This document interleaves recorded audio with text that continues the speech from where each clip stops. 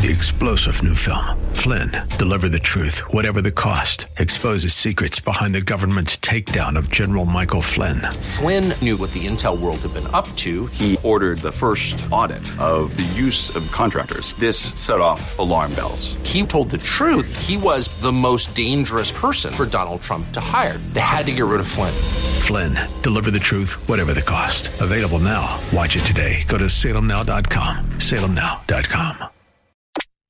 She's a radical. This is Mission America with Linda Harvey. Joe Biden has chosen U.S. Senator from California, Kamala Harris, as his running mate, and America should be very, very concerned. It's critically important, now more than ever, that Biden not become our president, but considering his fading mental capacity, his selection as vice president should be high on the radar of all Americans. And now we know that he has chosen Harris, who is hardly a moderate, but the opposite. She could become our president if the election yields a Democrat result, which would break many of our hearts and truly put our country in an extremely vulnerable position. A Democrat presidency is likely to be taken over by the Marxist, rioting, looting, race-manipulating, anti-police crowd. Kamala Harris is a radical feminist and, first of all, viciously pro-abortion. She went after investigator David Daleiden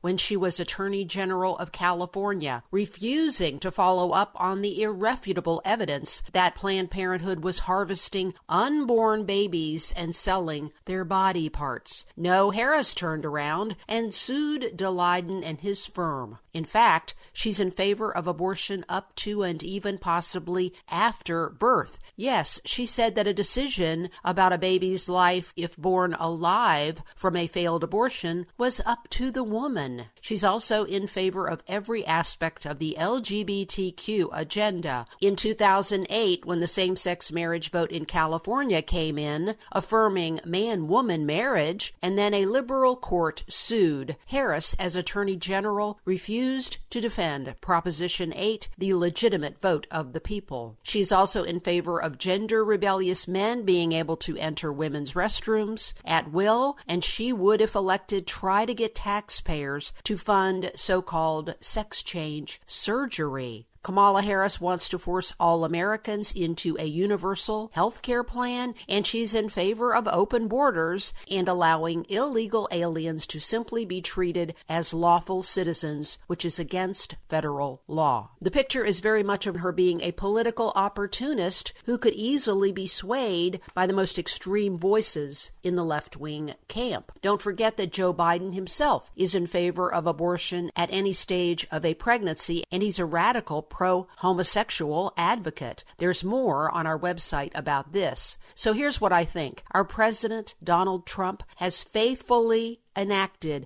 a whole array of policies that Christians should be very pleased about. He is pro-life. He has strongly defended religious liberty, our borders. He is a law and order president, and he uses good judgment even in crisis situations. We have a clear alternative, and I am voting for Donald Trump. Let's hope we do not have mail-in voting, which is susceptible to voter fraud. But make sure you are registered to vote, and please vote for the person who will enact many more life-affirming, freedom-protecting, and lawful policies. I'm Linda Harvey. Thanks for listening.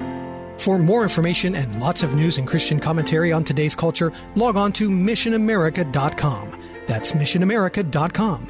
And be sure to listen to Mission America every Saturday afternoon from 1 to 1:30 here on AM 880 and 104.5 FM The Word, WRFD. And remember, with God, all things are still possible.